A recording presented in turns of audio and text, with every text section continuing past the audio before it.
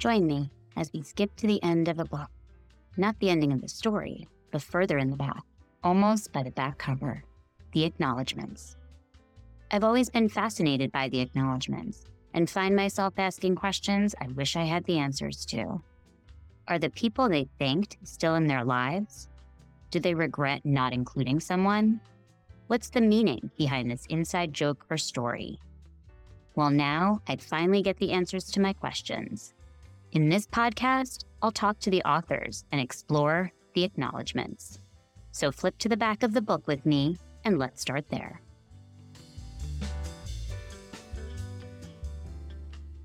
Well, I am super excited to be talking to Monica West, who is the author of Revival Season. Hi, Monica.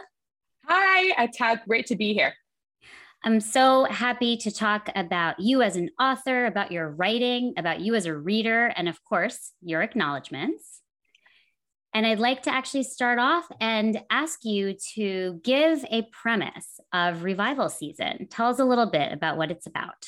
Sure. So Revival Season is the story of 15-year-old Miriam Horton, who is the oldest daughter in this conservative family where her father is a Baptist preacher and a revival leader. So every summer they go around the South and the father leads revivals that heal people of diseases and ailments. And it's about the course of this one summer where Miriam witnesses an act of violence that throws her whole life into upheaval. And she questions everything from family to faith to patriarchy in the course of this one summer and this year that comes after. And this was such a fascinating read for me. I read it last summer, and it was one of those books where once I started reading it, I had to just see where it was going. Yeah. And I loved so many of the different topics and the relationships between those that are in the family and the friendships. And then also just, some of the questions that I even find myself asking, over my life about faith and God and such, and how they came out in this book. So it was really, really fascinating. Thank you. And so I'm skipping to the back of the book where I was also so happy when I finished this book to see a few pages of acknowledgments. I was really excited. And it's so interesting, right? How authors choose, I've seen some, of course, that don't have any acknowledgments, some that are a short paragraph, but I was super giddy when I saw that you had a few pages of them. So I guess first, let me start with that question. What led to that, where you have multiple pages of acknowledgments? So it's this really funny thing that the writing a book is this really long process of, I sold the book in February 2019, and then it came out in May 2021. So about 2 years, 3 months of gestation time prior to the previous years of having written it. And the whole way through, I remember thinking, I've loved acknowledgments in books when I read them. And so I love to see how the book took shape and who are the readers and who are the people involved. And I knew that I started the book in 2012, it got published in 2021. And there have been people along this really, really, really long journey. And so when I asked my editor, I said, when we looked at the final pages, we had it listed. And then it was, the last step was to write acknowledgments. And I said, mine are going to be pretty long. Is that okay? And then she said, it will work to fit them in there. And so I just kind of took full liberty to just it's a little like my love letter to my community and the people who shaped the book. And I didn't want to skimp on that. So if I had only a few pages, I would have had to be a little bit more concise, but I got the freedom of having some more space, and I wanted to just be really, really intentional and grateful. And it also gave me time to rethink that whole journey of oh my gosh, where was I in 2012? What was I thinking through? Who helped me in the early stages? I didn't want to leave anyone out. So yeah, my acknowledgments are lengthy. Which I love, of course, given the topic of this podcast, I loved it. Yeah. And so did anything have to get cut from the acknowledgments, or was this really how you wrote them? That's exactly how I wrote them. They did not get cut. What's actually really funny right now is that last week, so the paperback is coming out in May, and there's a reading group guide that is going in the back. So it's actually kind of making length really short. And I literally thought I'd have to cut some acknowledgments for the paperback round, but we ended up having to do a little bit of like the dedications on this like copyright page, which is not ideal, but it's okay. But I didn't have to cut acknowledgments. So I wrote them just the way they were and were printed. I was so worried that they were going to tell me cut 2 pages from them. So the way that they came out of me is the way that they appear in both the hardback and now the paperback, which will come out soon. Awesome. And I love that there's going to be a reader's guide and, so it'll have like book discussion questions and such. Oh, awesome. That's fantastic. Yeah. Because I know even when I've been, passing my copy of the book along and others have been reading, their copies, we've had a lot of really rich conversation. So I do love when a book, the back of the book kind of adds to some ideas around what we can talk about and the questions to ask. Yeah, so that's coming in the paperback version. Fantastic. So as I was reading through the acknowledgements, I noted a few things. And one was that, was this really 9 years in the making then, this book? Yeah. So I'd love to like hear more about that and hear about really the inspiration for the whole concept behind your book. Sure. So it was absolutely 9 years in the making. It started in 2012. And I want to say it was September 2012. I'd had another book prior to this one that will probably not see the light of day. And I'd been writing it since 2002. And so that previous book took 10 years to write. And then this book, that book finished. And I was in the process of trying to figure out, like, what do I do with it? Do I try to agent it? I wasn't sure. And then I was getting some feedback about, here are these big changes to make. And so then that was done. And I literally right as soon as it ended, the way books come to me in images. And so I will see a picture in my head that the difference between, I see images all the time, but when they repeat and recur, that's when I know that there's something there that's beyond just something kind of fleeting. So right when I finished the first book and wasn't sure what was going to come next, I kept seeing this image of a van traveling down a highway. And I was thinking, I don't know what this van is and who's in it and what's going on, but I kept seeing the image. And so I said, okay, let's see what this is. My first book had come to me in an image of a box of belongings kind of getting rattled around on a lap in a car. So similar images of movement. And so the second one, I said, okay, what is this thing? And I didn't know. So I saw the van, I saw them driving.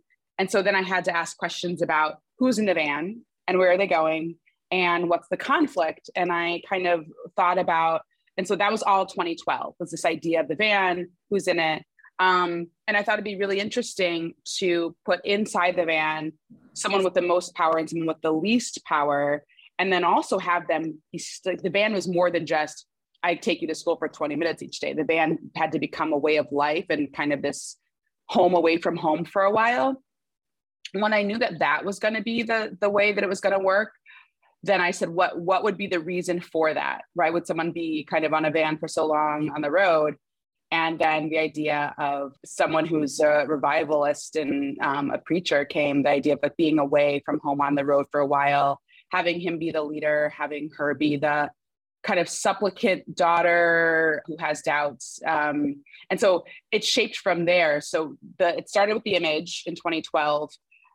It went through a gazillion revisions, and it was not always, about this, but I knew that when I decided that was going to be the way it was, then it just took off on its own and finished the first draft in 2015, went to Iowa in 2015, revised it, workshopped it, all those things until 2017, sold it and got agented in 2017 and then again in 2018, sold it in 2019. So it's like that long process of a book from idea to this hard copy.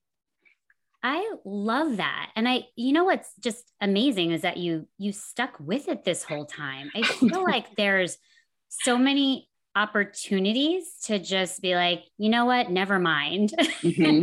So mm-hmm. How did you keep that motivation for that long? That's a great question. I think that for the first 3 years, when I was writing it from 2012 to 2015, when I was drafting it, I was excited about the concept and where it was going to go. When the early days of a book, when all is possibility, what if this happens? What if this happens? And it was also a really great escape from, I was teaching high school English during the day, full time. And writing has always been my place of peace, even when it's hard. It often is. And so I'd come home from school when I had time and wasn't grading and reading, and I would just write. And that was just my refuge. And so that was the initial thing that kept me going. Later, I think in 2012, the summer of 2012, I went to this community of writers that I would go to. And I just had the first chapter of the book done. So I must have started the book earlier in 2012, maybe April of 2012. And I just finished the first chapter and I was like, here we go. And it's such a terrible rule to workshop something that's brand new. And so I brought this chapter into my workshop group, the Squaw Valley community of writers. And then everyone said, oh my God, this is fantastic. And so it was my first bit of feedback about the book outside of my own head. And so then what started happening after that kept me going was, maybe this is something. It's not just me thinking like, I don't know, maybe. And then I just was getting feedback. And so feedback was the first thing that kind of kept me going, interest in the idea, wanting to see it through. And then the first chapters are what were my writing sample to get into Iowa in 2015. And then we spent time there. So I kept finding fresh ways to be inspired by people around me, or by the project itself that just kept me going. And I definitely wanted to give up a bunch and never did. Yeah. That's amazing. And you really, it seems like focused on the motivators and the people. And I think that's what really came through in your acknowledgements was really all these different people along your journey that were there for you in different ways. Absolutely. One of the acknowledgements that I loved, I'm looking at my copy now, was it starts it as the word friend doesn't even begin to approach what these three women have been to me. And then you name, three women, you're my sisters, my chosen family. And, I'm sitting there already sobbing from other things in the book. And then of course, I'm like, oh, my friends. Yeah. Tell me about these friends. These are, I met them, Marlissa and Tynesha, I met at Duke in 1999 when I got there. And from not quite day one, but year one, we became kind of instantly inseparable. And friendships change and evolve and things are different. And yet for the past, since 1999, so 23 years, these women have been in my life completely all the way, before this was even a book. And then what's happened, and then Tynesha went to business school with Demetria, who then we were living in New York at the same time. And so I then met Demetria through my friend Tynesha, and then she and I lived about 10 blocks away from each other in New York, and we were inseparable too. And so then we now have become this bigger, group of people. I just was in Seattle this past weekend with Demetria. And so, so from the beginning, they've nurtured the book and they've nurtured me and the crying and I don't know what this is. And you've got this, even the first book before this one, the first book, my best friend Tynesha's read the first book in its entirety that not many people have done. And they've just always been encouraging and telling me to keep going and keep doing. And then when the book finally came out, we had celebrations planned that got canceled due to COVID, but we finally got a chance to all spend about 4 or 5 days in San Diego this past summer and celebrate the book's release and do this really fun girls trip. But like they are my community in so many ways. So that's that group of women who has been more than friends to me since 95 when I got to college. So yeah. I love that. And I love what you're saying. And I find this too with like my, groups of friends is that, you can laugh and cry with them. Mm-hmm. And I think that that's when it's that strong connection, like that soul connection, because you're able to do both of those things, right? Grieve and celebrate. Exactly. Yeah. It's not just the joy. It's the everything. We've done life together for 20 plus years and that's not going to change. Yeah. Another one that I loved is, you were talking about novels are conceived and written in seclusion, but they're nurtured in community. And, one of the references here is Gabby Ryan. I'll never forget the conversation in your backyard when you pushed me to pursue my MFA. Tell me about Gabby. Yeah. So Gabby is a Teach for America friend. So I met Gabby in 1999, moved to Houston to do Institute at Teach for America. Gabby was my roommate at Cambridge Oaks, the kind of like fancy apartment complex in Houston. And we had this moment of getting to Houston, being 22, like, what are we really doing? We just got out of college, and I met her, when I was kind of unpacking, and then she came in, and from literally that moment, she and I were inseparable. And so then beyond Houston, we both were stationed in Phoenix. And so we moved to Phoenix together, and then we lived together for 2 years in Phoenix. And then just our lives have, she's in Southern California, I'm in Northern California. I'm going to see her next weekend. So a friend that's been there from the beginning. And back in, oh goodness, Gabby's always been in my ear, like, you should write, you should write, you should write. And so when I came out to see her, we were sitting in her backyard, and she was just telling me under this tree that, like, you need to pursue this MFA thing. And I was like, I don't know if I should, it's the scary thing. It's the unsure thing. It's the unsettled thing. Mm-hmm. And she said, you have to do this. You have to try this. And so that conversation led to a few rounds of MFA applications because I did not get in. I got waitlisted or different things in different rounds. And, but I just kept going. And when I finally got in, like, I think on the third time, maybe, when I was like, this is going to be my last application, maybe this is just not for me. I just remembered me telling her, like, I'll give it a try. I'll try it. But she was one of the first people to tell me, like, you should do this. Then other people started telling me, you should do this. And then it just kind of coalesced. And so I did it. So she always says that, you have to remember the day under the tree when I told you that you should try this thing. So yeah. And I loved it. I loved that it, like, referred to this, like, as you said, part of a lot of conversations, but this one conversation, and you remember it, right? Under this tree. Yep. And it's so funny how just like something that sometimes feels like a fleeting moment even can make that impact. It reminds me that, and this was years ago, at like a, little like toddler play date where I was just talking, and one of the other moms was like, you have a really good voice for a podcast. This was years ago, just this random thing. And it is one of those weird things that kind of stuck with me, and then different things came together. So it's so funny how that happens.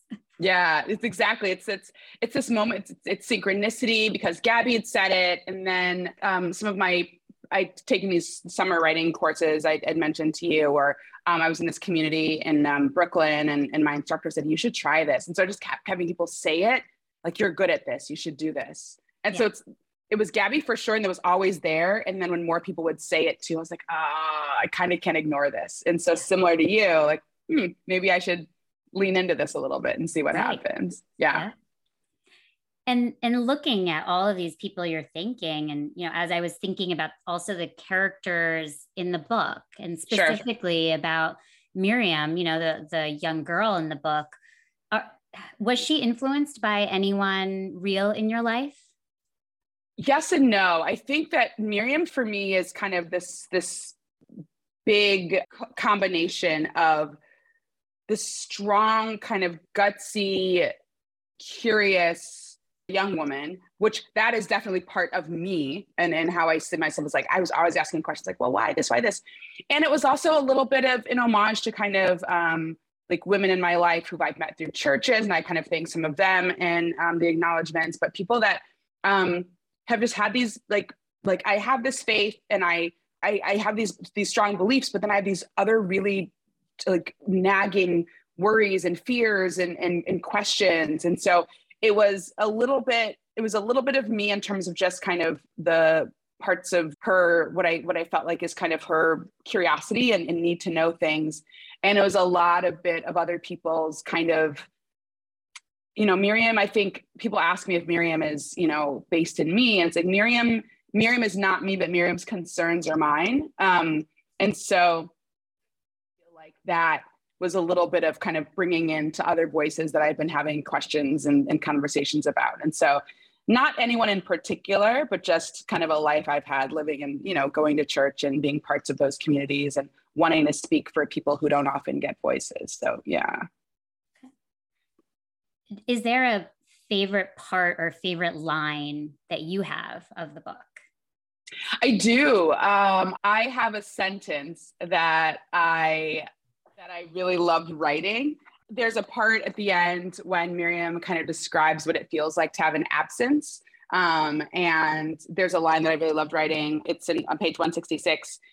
And it's describing this idea of kind of the absence of her father in their life and kind of what it feels like. And so a line I really enjoyed writing was, "In its absence was a black hole that seemed bigger than the presence that had inhabited it, like the gap left behind after losing a tooth. The ragged, sore space in your mouth always felt larger than the tiny bit of enamel that fell out." So that's a line I really loved. I feel like those are the lines sometimes when I'm reading a book where I'll read it and then be like, wait, I have to go back to that, because I have to do you know what I mean? When you're like, I want to read that again. So that's, and you have a few of those in here where I was like, let me read that again, just because it was just gorgeously written, or it was just something that, I've either thought about or considered or connected with. And are you working on anything new? Do you have any other books you're writing? I am. I have this book, and I forget. It's really funny because, writing takes forever when you kind of do it. But then you also forget, because for me, this process was so long that I've forgotten the first draft part. It's been a long time since I've been at a first draft, a complete first draft. Mm-hmm. And it is tentatively about the image that it came from, since now that's how books come for me, is I kept seeing something silver and something shiny against something that's kind of like matte and dull.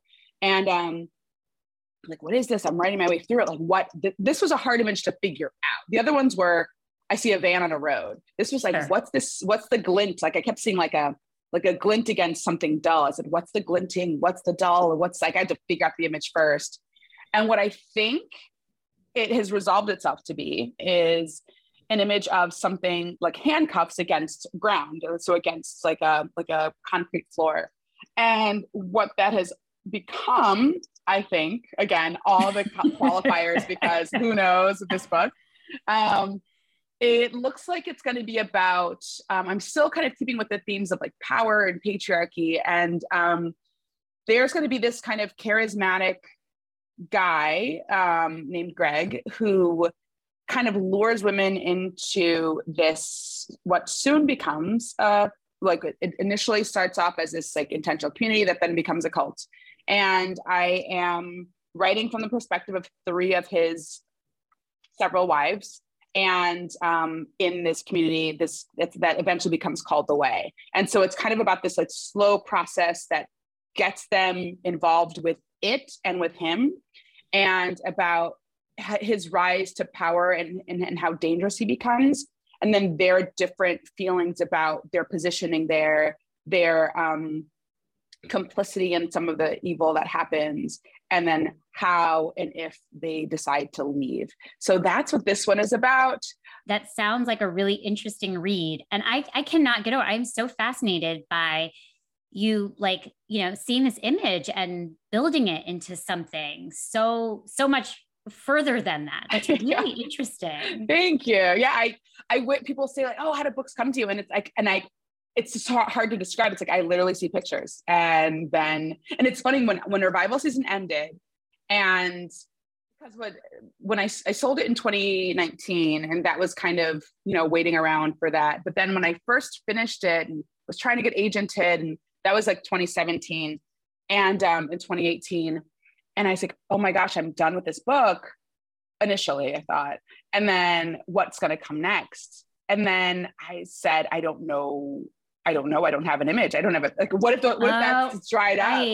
And then right as I was getting the ending of this done, which was the hardest thing, and I think I revised the ending a million times, the new image popped in. I said, oh, there it is. And so it stayed until this book had finished gestating. And then I went back and I revised and stuff. And so I'm about 80,000 words into this new book, which is long, but I have to cut because it doesn't make sense in lots of ways. But it came when I finished the ending, and I said, oh, where's the next one? And then literally it came. So yeah. That's okay. So this one's not going to be a 9-year, I don't think.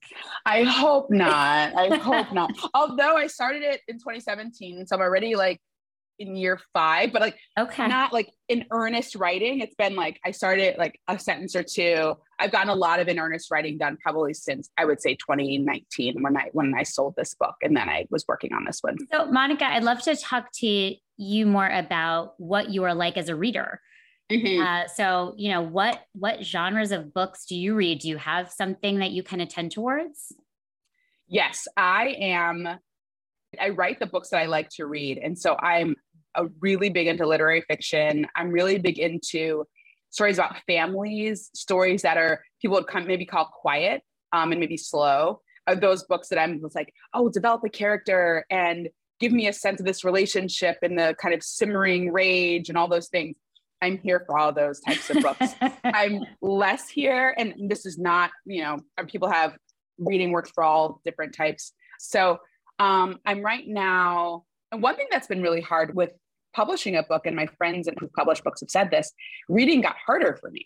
Reading's always been a thing that I flew to, and it was my escape. And yet when I published, and for a little while, it was hard for me to pick up a book and read it.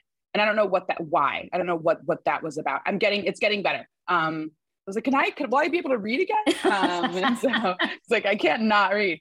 So I'm reading for work. I currently work as a professor at University of San Francisco. I'm reading for work. So right now I'm reading Ocean Vuong's On Earth We're Briefly Gorgeous. I am for pleasure reading Anthony Doerr's Cloud Cuckoo Land. I am a reader I've been really into reading books by BIPOC women. And so I have loved in the recent years, I have loved The Vanishing Half by Brit Bennett, also The Mothers by her. Mm-hmm. Girl, Woman, Other by Bernardine Evaristo. I'm into stories, often stories about women and women in their lives, and not always big elaborate things have to happen, but like small things. One person who's a master of plot, I think, is Celeste Ng. So Little Fires Everywhere. Mm-hmm. It's like everything leads, but it doesn't feel like grandiose when it's happening. It's just all the events are plotted together to build up to this thing that feels like this inevitable crescendo. So I love her. I love her writing. So yeah, I've been reading a lot of voices that I think are speaking to that type of experience, like Black women in particular, women of color. I know I'm reading Anthony Doerr right now, but before Anthony Doerr, I was reading Freshwater by Kwake Emetse. So they wrote this beautiful book, and so I was reading that. So yeah, a little bit of stuff I like to write is what I like to read. It's interesting, that concept of where, as you said, there's things are happening in a smaller way during the book. Sometimes those are the books that, you know, once I finish it and I close it, where I'm just kind of sitting there and like you're reflecting on it more in a different way, because now it's finished and all of these things happened in so many different moments. So in a way, sometimes those are the books that stay with me for a long time, and the ones that I want to really talk about with other people, because there's so many different pieces to take out of it. Right. There are layers upon layers. And then you realize, oh my goodness, what's this thing that I just kind of devoured? And the books that I love and that stay with me are books that are, sometimes they have lots of things happen in them. And it's, oh my gosh, can you believe this twist happened? But there are friends of mine who'll say, oh, I just couldn't get in because not enough is happening. That's rarely an issue that I have. I can be there for a description of a world in a sentence or a paragraph of some grass, and I'm here for it. So I don't often need to kind of be, you know, whisked off by 55 events that happen on the first page. Right. And so along the lines of things that you read, you know, in your acknowledgements, towards the end, you acknowledge your mom and dad. And what you say is, you read to me when I was little and helped me imagine worlds that existed in books, which is such a beautiful line. So tell me, you know, more about that, and what was your favorite childhood book? I was such a voracious reader as a child, and my mom was a teacher. And so my life when I was a kid revolved around going to the library, going like every week and getting that big plastic bag full of books that we would bring home and tear, open. I was a really, really active kid. And I was always like jumping out of trees, like that was me as a kid. And the one thing that would keep me still and settled and quiet, and like, my mom didn't let us watch a ton of TV. She's like, just give me books. And so that was the place where I wouldn't talk to anyone. I wasn't going to be in anyone's hair. I just would sit and read. And so my childhood is full of books. And I would say that when I was little, a book that my parents read to me all the time, and my mom bought it for me for Christmas maybe 5 years ago. It's called Drummer Hoff. And it's about like these little, these people kind of making, it's like a repetitive book about kind of them, how they kind of go and make this cannon. Like Sergeant Barrel brought the barrel, the Drummer Hoff fired it off, like all these people. And it's like, keeps like bringing in new people to kind of, fire off this cannon, which I don't know why I loved it. So it has this really kind of ornate illustration. So it's on, like, I have that on my shelf. That was a book that every week we went to the library, I picked it back up and I was like, we don't want something else. I'll get Drummer Hoff and 10 other books, but I want Drummer Hoff too. We also were the summer, like I was always, my sister and I competed in like the summer library things, or like who reads the most books, and the Pizza Hut Book It things when we were growing up, where you get a pan pizza for reading, like that kind of incentive. The Scholastic Book Fair, like buying those books when I was like the best days of my childhood. When I grew up a little bit, I would say I really got into, I don't know why I like really sad books, but Bridge to Terabithia I loved, which was sad. And I remember like, oh my God, the first book that made me bawl. I got into the Babysitters Club who didn't? And so when those come, especially like the really big, thick ones, like, yes. We're gonna get to be in this world for a really long time. And they're back, I hear, if you'd like to start reading them again in like a graphic novel format. Interesting. Yeah, they were a huge part of and I was a babysitter. It's like, look at this, look at their adventure. And then when I got into school, like when I got into high school, when I was a sophomore, I remember one of the first books that made a huge impact on me was one of the first books that I saw, not my own experience reflected, but a Black experience reflected, was I read Richard Wright's Native Son when I was in 10th grade. And that blew my world open. And that was kind of this idea of like, oh, look at this, like, look at this world of voices that are speaking to an experience that's similar to mine. And then it opened me up to kind of like, we read Their Eyes Are Watching God when I was a senior. And then I was an English major in college. So books have been my life from before, and like literally everywhere. Like I can shape my whole life by what I was reading. But my parents so encouraged that and loved that I read, and I started imagining. And then I started writing when I was 9. So yeah. I love that you're sharing that you're a really energetic child, and that's where like books came in for you, which is so interesting because I was a super shy, introverted child, and that's where books came in for me. So it's just like, right, like talking about like opposite experiences, but still like coming together with this like common thing, these books that can lead you in so many different directions. Right. I swear it was my parents. It was their kind of like quiet way of like, hey, we need her to like not talk for about 2 hours. Give her a book, because I also never shut up. So it was this kind of like, give her a book, and I was like, great, and I was in a book. But yeah, so from like how books appeal to people in different ways and what they bring out of it kept me out of jumping out of trees, and it kept you kind of like you're in your kind of introverted world. So yeah. Well, Monica, it was such a lovely time talking to you and hearing about you as an author and as a reader. Is there anything else you want to share about, your experiences and your acknowledgements? I think I would probably just say one of the biggest things that's mattered to me most as a writer is just remaining grateful. And so like the idea of the acknowledgements, and this is why I was so excited to talk to you about this, was just like, it got to be a personal journey. I got to like write my gratitude journey of like, who do I thank? There were a million people. Without one person, maybe this would not have happened, or one other person, this would not have happened. And so this was a huge labor of love to write the book, not always of love, but like in general. And so the acknowledgement is just like such a wonderful part of being able to put some language to like who I think and why that matters to me. So, yeah, everyone's like, oh my gosh, your acknowledgement's so long. I said, I could not imagine them having been shorter. I said to the people that really mattered, I told them, thank you. And that I've always been a really grateful person. So, yeah. That's such a beautiful way of putting it. And I was, just reading something about gratefulness and, when you really sit down to consider what you're grateful for. Yeah. Just starting with, what am I grateful for? Just with even one thing, it expands from there and you realize how much there is.